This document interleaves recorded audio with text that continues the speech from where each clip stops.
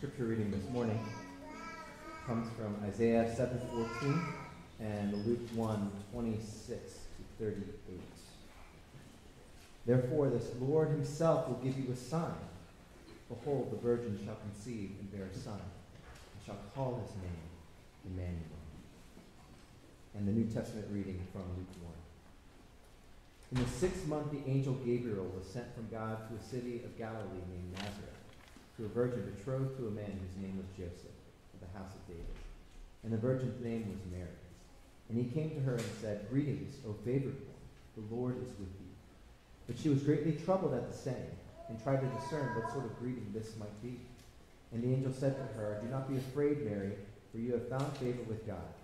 And behold, you will conceive in your womb and bear a son, and you shall call his name Jesus. He will be great and will be called the Son of the Most High.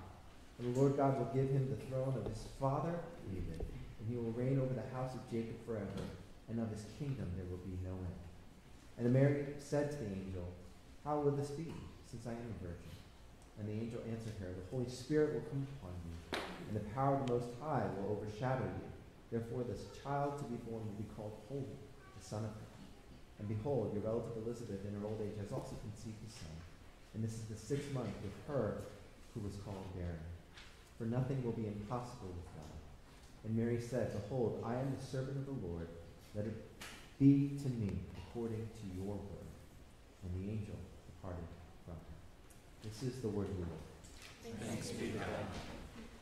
Well, we continue on in our series called The People of Advent, showing how waiting for the arrival of Christ reveals not just purpose for our lives, but gives us hope in an uncertain world. And as we've entered into the second week of Advent, and as Christmas looms near, we're learning how to be a people of waiting, a people waiting the second coming of Christ. Today's text is a familiar one for many who might have grown up in the church, but if you haven't, that's all right too. There's much to cover and explore here. And today I want to focus our time on Mary's call to be the mother of Jesus, because I believe it will reveal much about the person of Christ and who we are as his called and chosen people. So before we dive into that, would you pray with me? Father, fill us anew, again, with the hope of Christ and his peace. Fill us with a humble expectation of what you will do in us as the body of Christ. Remind us of the fulfilled hope in the birth of your Son we have in the world today because he has come into the world. We thank you for all of this in your Son's name. Amen. So last week, we talked about expectations we might have for our lives versus God's reality and learning to live in God's reality.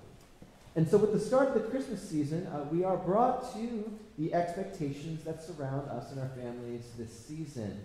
By now, you are expected to make your home into a festive decorated house filled with, stockings, tinsel, red and green, everything. You are expected to see consumerism on the rise, with the average family spending about $900 for gifts and for family and friends.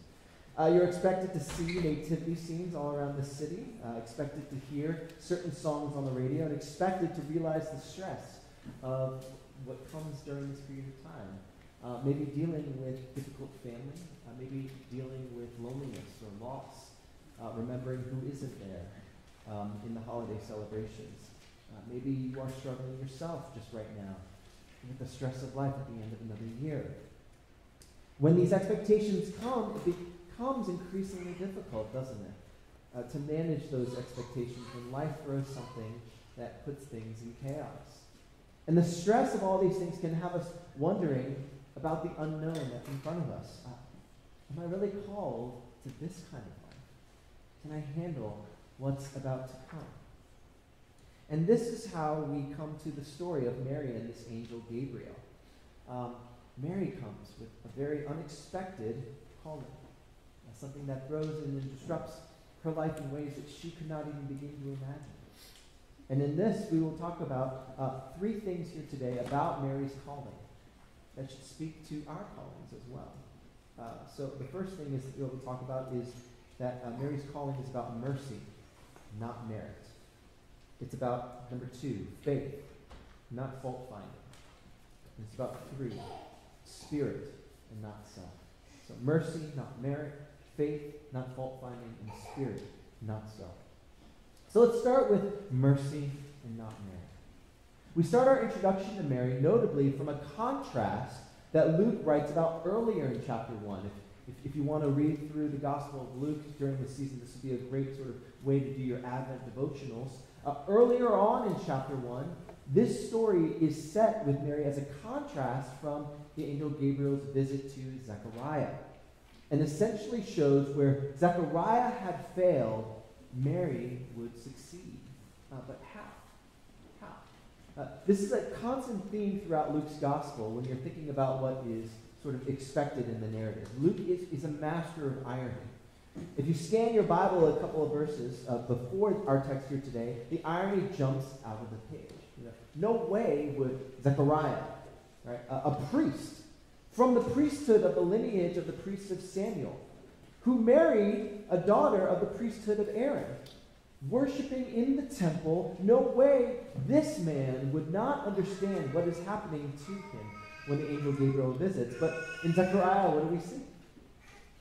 Zechariah, despite all the merits of his title, his family, his position, Zechariah fails to show and demonstrate faith in the messenger of God and the good news he was to expect. So contrast to what we see before our passage here now to Mary. Gabriel, after what should have been a slam dunk visit to Zechariah, heads over to the city of Galilee named Nazareth. Now, why is this important to note about Nazareth? We are moving from supposedly the holiest place, the temple where Zechariah was, where his presence was supposed to dwell, where he was talking to a priest of the Lord, now to a land which borders the pagan lands of Samaria. We are moving from the area supposedly where the highest honor and glory was to be felt to the area of least significance and unholy ground in the city of Nazareth. This is why Nathanael, in his first meeting of Jesus, scoffs at the idea that anything good could come from Nazareth. We are not to expect anything from it, or anything good to come out of it. It's a city that is never mentioned in the Old Testament. Galilee itself wasn't a happening town. It was away from trade routes. It was surrounded by Gentiles. Right? It was not the religious center that Judea was. Right? So there was no upscale coffee shops, no Harris Teeter, not a single good Korean barbecue place. It was not going to have an H-Mart or a Lotte nearby. It's a nothing location in Nazareth. And yet, despite what lack of merit might have been attributed to Nazareth, we see the mercy of God shine forth in a way that is completely unexpected. Perhaps this is why, when the angel appears to Mary, his first words to her are words of assurance that his visit was welcome. Because when the angel of the Lord appears, and Mary would have been uniquely aware of this, only 2 things could really happen when the angel of the Lord appears. Either it's going to be judgment or it's going to be blessings.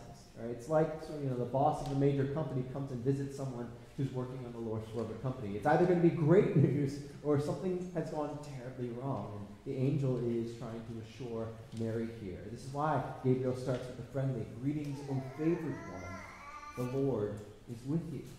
Just to make it abundantly clear that what is coming to Mary is hopeful expectation and not a judgmental one. It's a merciful visit to her. Because Mary realizes that if the angel were to visit under any other pretense, it would spell death for her. Now, why would Mary be afraid? I mean, what else could we have expected from Mary's life up to this point in the story? When we get to this section where we see that a virgin named Mary is supposed to be married to a man named Joseph, if we were one of the original readers of the story, she would have never been the person we would assume to be given the weight of this blessing. She was going to be married to a simple carpenter, live a rural, quiet life, live in obscurity for the rest of her life. No way should there be any reason for significance to be bestowed upon her, particularly the promise of the coming Messiah. There's nothing in her background prior to the introduction of her in Luke's gospel to think that she is deserving of this honor and privilege. So, Luke doesn't introduce Mary as this sort of blameless, sinless, high-achieving woman of extraordinary value in the sense that she's earned it. The favor that God is showing her is not merit-based, right? Mary didn't good works her way into being chosen to be born the Messiah. It's completely on the basis of mercy. In fact, the statement that follows some of your Bible translations tagged on to the end of verse 28, blessed are you among women, isn't included in many of the early manuscripts of Scripture. And that's why the ESV, in my opinion, rightly omits the passage from being included here. Mary hasn't received a blessing that is somehow connotating the basis of her moral or righteous nature. To suggest that she is somehow righteous based upon these verses, this perfect or sinless woman who earns the right to carry Christ, is an assumption that we cannot infer from the text of Scripture itself. So then, what sets Mary apart? Nothing other than the mercy of God extended to her for this calling that would be placed on her life. Now, this is both hopeful news and humbling news for all of us here today. It's hopeful news because it reminds us that the callings that God has placed on our lives are set from the course that He has set for us and not ours. And that releases us from the pressure to live the hopes that somehow, right, we could have earned God's blessing. That somehow, right, that that it wasn't God's mercy that gave us the lives that we have right now. We are not expected to be perfect or sinless or come from the best family situation or have the greatest life right now or to be this great achieving person in order to receive God's blessing. Rather, it's the mercy of Christ. It's His merit that calls us. It's the mercy of Jesus' blood for us that covers us. So it releases us from this uncarryable burden of having to feel as though we needed to live up to the calling of our own. Can you imagine Mary, right, being called the mother of Jesus? What kind of pressures would come into your mind knowing that you would have to raise literally the perfect child? But God didn't choose her because she's perfect. God chose her, dare I say, precisely because she wasn't. To demonstrate God's mercy and grace that covers her completely. That it's all by grace she will give birth. This is the hope that Mary carries. But there is this other side to this point of mercy, and that's this humbling news for all of us here who maybe would like to believe the lie that we bring merit to earn God's mercy in our lives. That somehow the blessings of God are credited to our hustle and our hard work. That, God in some, all right, maybe not in a major way, but maybe in a minor way, really does love you more because of the things that you've done for Him. And is sort of pouring out this extra measure of blessing on you because you're just such an awesome person. Now, to be clear, God does really want us to work hard. To prepare and to plan, to do all things unto the Lord with diligence, integrity, faithfulness, joy. But the danger that Christians can often run into is that they believe their hustle is the reason for God's favor. They've earned it because of the workloads they place on themselves, because of the sacrifices that they've made. And there's sort of this delusion that can come as we feel ourselves uniquely gifted above other believers in a way that makes us more favored by God. And these moments that we remember that God calls people to hard work in hard places not to receive the benefit of any of the fruits of their labor. Think of Jeremiah's ministry, largely being ignored in his lifetime. I think of Moses not being able to enter into the promised land. You see, God's blessing is a favor of His grace, not a favor that He owes you. And that should humble us from not getting into, in this life, bargains with God about our effort and our work and what should be expected from such laborers. It keeps our hearts humble and from being bitter against God because somehow God broke some contract that you made with Him that was never promised in Scripture. It keeps us grateful for the ways in which we are blessed because of the work and the calling that God has given to us. The humility of mercy, not merit, is recognizing that it's the mercy of God and not our works. That means that we center our hope on God's blessing, Christ himself and his benefits, Christ's work, Christ's hustle, and keep ourselves in a rightful place before God himself. God's blessings are his to distribute and his alone. And it's not ours to manipulate or own. It's all his mercy and not our merit. So God's mercy then leads us to our second point. In faith, not fault finding. Our second point. Now, it's important here to see in this speech that the angel gives, that the angel Gabriel is giving her a new expectation for her life. And each of these expectations could be overwhelming and crushing for anyone who would hear these things with preconceived notions about how their lives would go. Let's examine these things that the angel Gabriel is presenting. One, that she'll be giving birth to a child. When someone else comes to tell you that you're pregnant and you don't know it, that's not exactly news that they should have before you. So let's just pause there and consider how much of a bombshell announcement this would have been. More than that, it's not like Mary had any thought or idea that pregnancy was a part of her immediate future. The marriage process back in this time period, it would take years to fully realize. So Mary was on this cultural form of abstinence to know that a child was not coming anywhere anytime soon. This would have drastically changed her timeline in the ways that would have been deeply unexpected. Not only that, but that his son would be called Great, Son of the Most High, and that the Lord God would give to him the throne of his father David. So in other words, Mary's son would be over the house of Jacob forever, unifying God's family, the 12 tribes of Israel that were scattered after the Babylonian exile. This generational promise that God's people had been looking for their entire lives, the centuries-old hope that the people of God would have a kingdom without end, the blessing to all the nations, this kingdom would arrive through Mary. She is now thrust into the political, social, economic, and cultural warfare that has been a part of Israel's story forever. She will be a pivotal person in this conflict, rather than some unknown woman from the farmlands. So if you put yourself in Mary's shoes, one might be tempted to view her response in the same vein as the way Zechariah responded. How will this be? Or as Zechariah said, how will I know this? There's no way that someone like me could have this happen to them.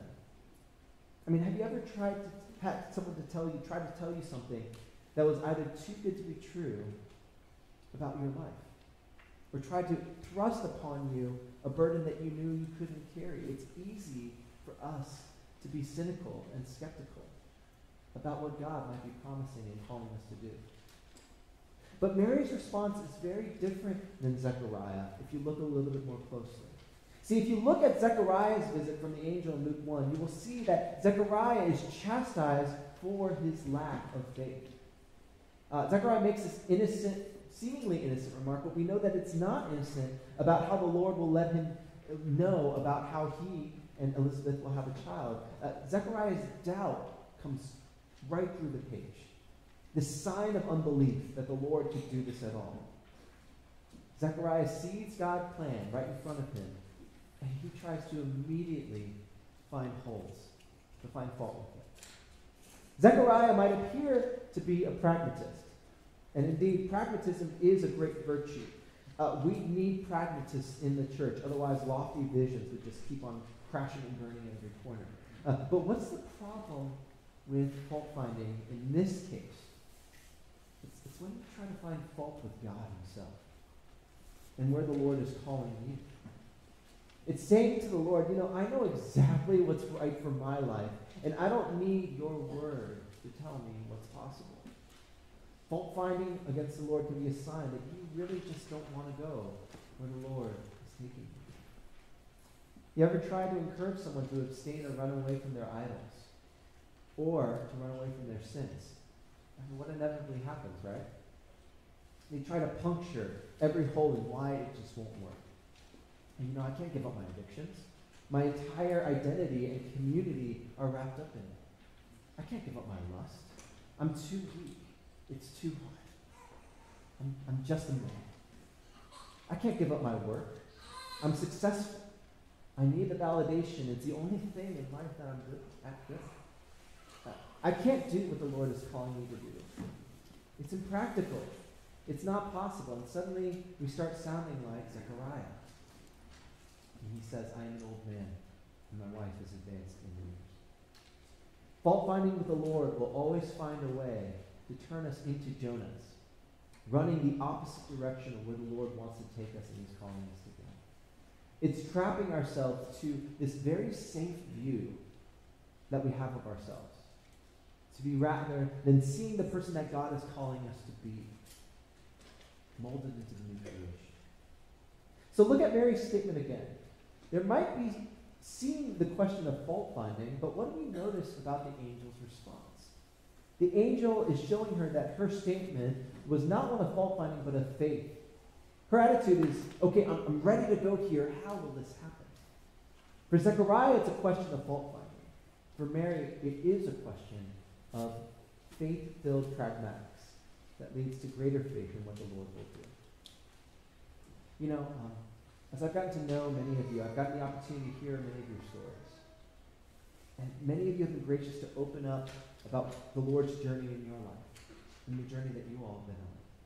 And if there's one common theme that I listen to and hear about as I meet with City of Hope members, it's that God's calling came to you at a critical moment in life. And in doing so, it changed everything about what you expected life to be and how you thought it was going to be lived out. Whether it caused you to move, start a new career, leave an unhealthy relationship, or carrying burdens of your family that you didn't expect, to carry the weight and expectation of others in a God-honoring, Christ-sacrificial way. Following the call of God has taken many of us into unexpected places, and in some cases, even greater depths of uncertainty and suffering. But what I've been so encouraged by, as I've heard your stories, is the trust and faithfulness that God will somehow carry you through this, even if some of you are hanging on by a thread. Despite the dangers that lie ahead, you are still holding on to the Lord. After all, notice here what the angel doesn't say to Mary. It doesn't state anything about how Mary is going to overcome the situation with having her child in wedlock. It doesn't talk about what fortunes Mary will receive so she can afford to take care of this new baby. It doesn't even mention whether or not she will survive the pregnancy, a very real threat and danger to a community without the medical resources that we have today. There are legitimate and real anxieties that come with this quote-unquote blessing from the angel of the Lord. But faith in the Lord, the God who has carried his people through the wilderness, despite their unbelief, the God who carried them from their enemies, despite their idolatries, the God who repeatedly cares for those who are weak, those who are poor, those who are struggling and hurting. We have a Savior who has accomplished all these things to demonstrate that faith in the Good Shepherd will never leave us wanting. Mary is reminded of this when the angel tells her that it won't be herself that has to endure this trial. Rather, it's the Holy Spirit that will come upon her to bring about the Messiah. And that's what leads us to our final point here today. That is the Spirit and not the Son. Now, to talk about the Spirit, we need to understand historically, up until this point in the Bible's history, what the Spirit of the Lord was in the Old Testament.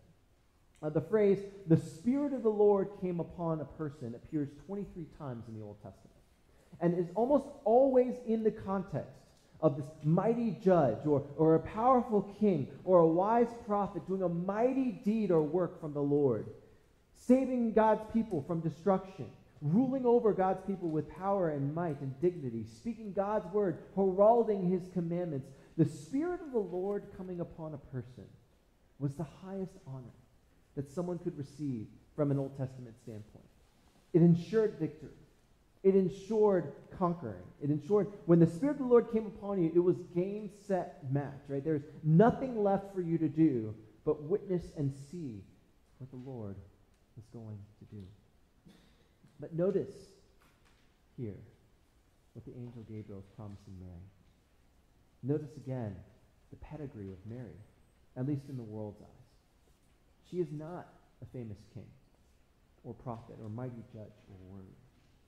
She's just simply Mary from Nazareth, a teenager who was just engaged to someone who she loves. And the Holy Spirit is supposed to come upon her to do great things for the Lord. Think about the news, how this would have reached her. Now think about this, about the news that Jesus sends his Spirit upon you.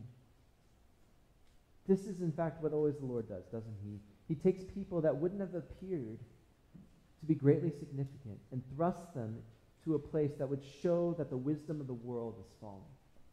The Spirit of the Lord is what carries his people. And the design all throughout Scripture, in Mary and other people's lives, is that it's demonstrating that it is indeed the Lord that does the work. In focusing on Jesus' ministry, we rightly talk about his work on the cross for the sake of our sins. We rightly look to Jesus' life, right? But perhaps we overlook the strength of Jesus' ministry. Do you remember how it begins? It inaugurates with the Spirit of the Lord descending on him like a dove. The Spirit's power, which enabled Jesus to perform miracles.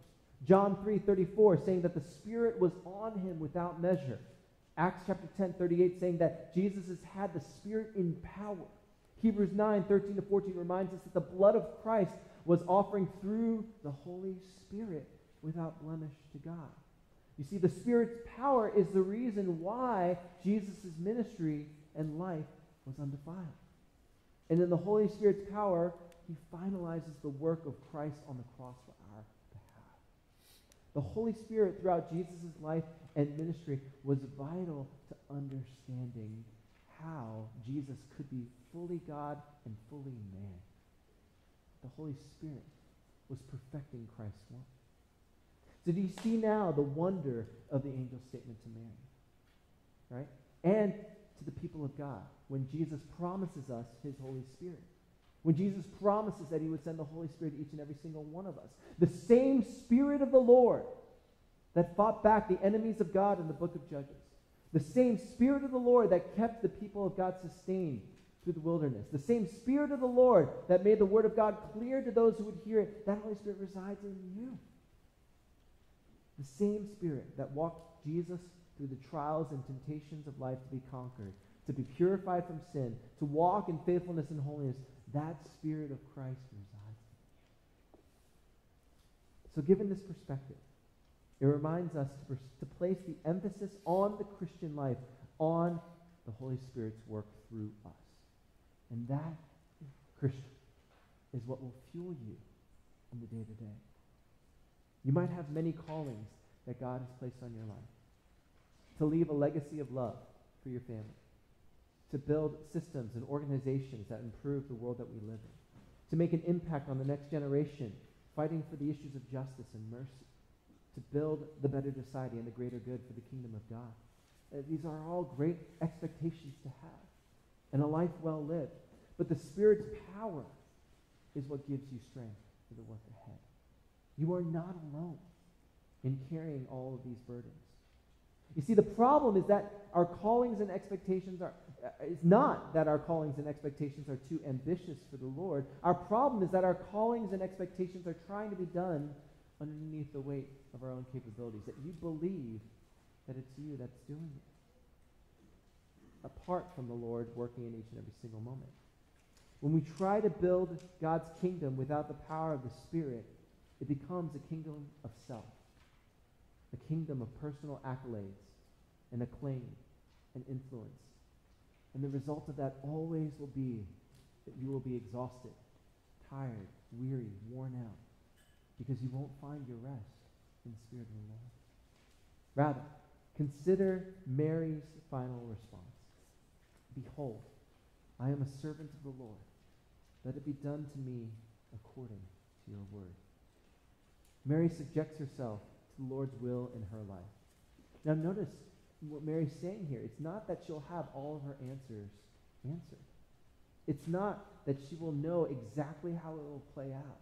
It's not even that she will not face weakness or trials or suffering, but rather, she she wants to strive each day to seek the Spirit's calling in her life, to put trust and faith in the very words of God, that God will never leave her or abandon her.